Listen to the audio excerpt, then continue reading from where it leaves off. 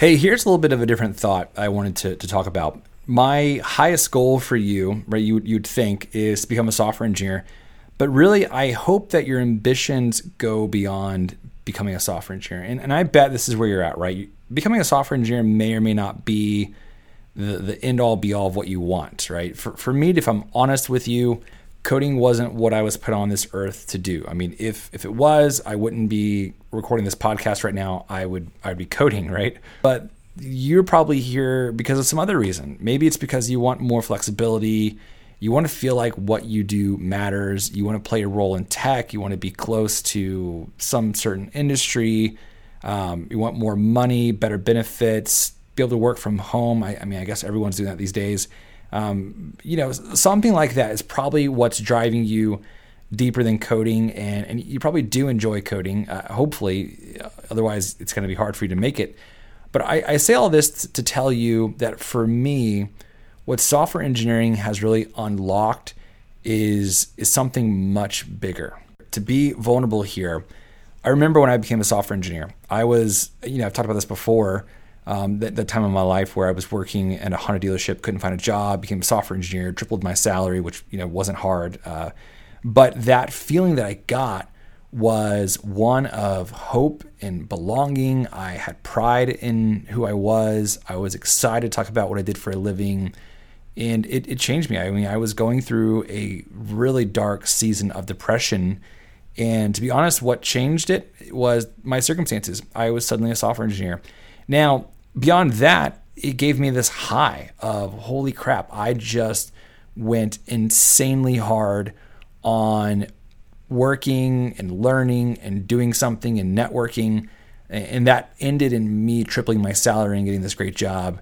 I didn't want to stop. So after just a year of being a software engineer, which was probably too soon, I quit my job and started a coding bootcamp in a different country, which is a little crazy, if I'm honest, looking back at it right now, because I, could have stayed a software engineer and eventually a couple of years later probably started making $150,000, which, to be honest, I still haven't made that much money as an entrepreneur, but that's not what I wanted to do. I wanted to pursue a different career, something that was more radical, and I really wanted to help other people do what I had just done, and I felt like I had a unique perspective to be able to do that. And that's what I've been able to do for the last 7 years, is help people become software engineers.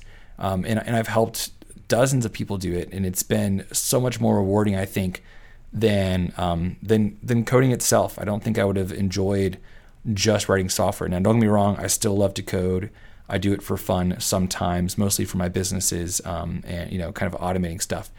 Anyway, I tell you all that because it's okay if this isn't the thing that fulfills you to the deepest core of your bones, right? I do think you have to enjoy it. We had an episode about that a while back, but it's okay, and I think it's healthy, and I want to encourage you to think beyond this. Maybe this is a stepping stone to something else. And one of the things that is really reassuring for me is that as a father of 3 and a husband and a family of 5 that relies on my income, if this whole entrepreneur journey doesn't work out at some point down the road, no sweat. I'll just go get a job as a software engineer, because you better believe that I can kill software engineering interviews. If you ask me to define a closure, I've got it memorized.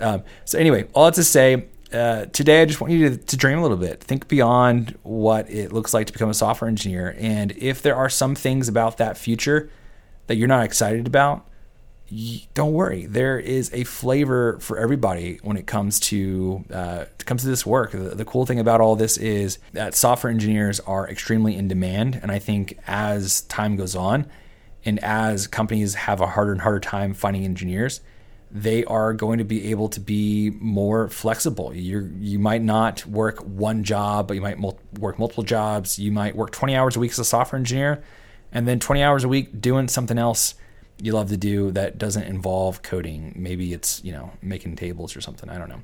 Anyway, just my thought for today. You don't have to feel like this is supposed to fulfill you to your deepest core, because it, and probably anything else, really won't.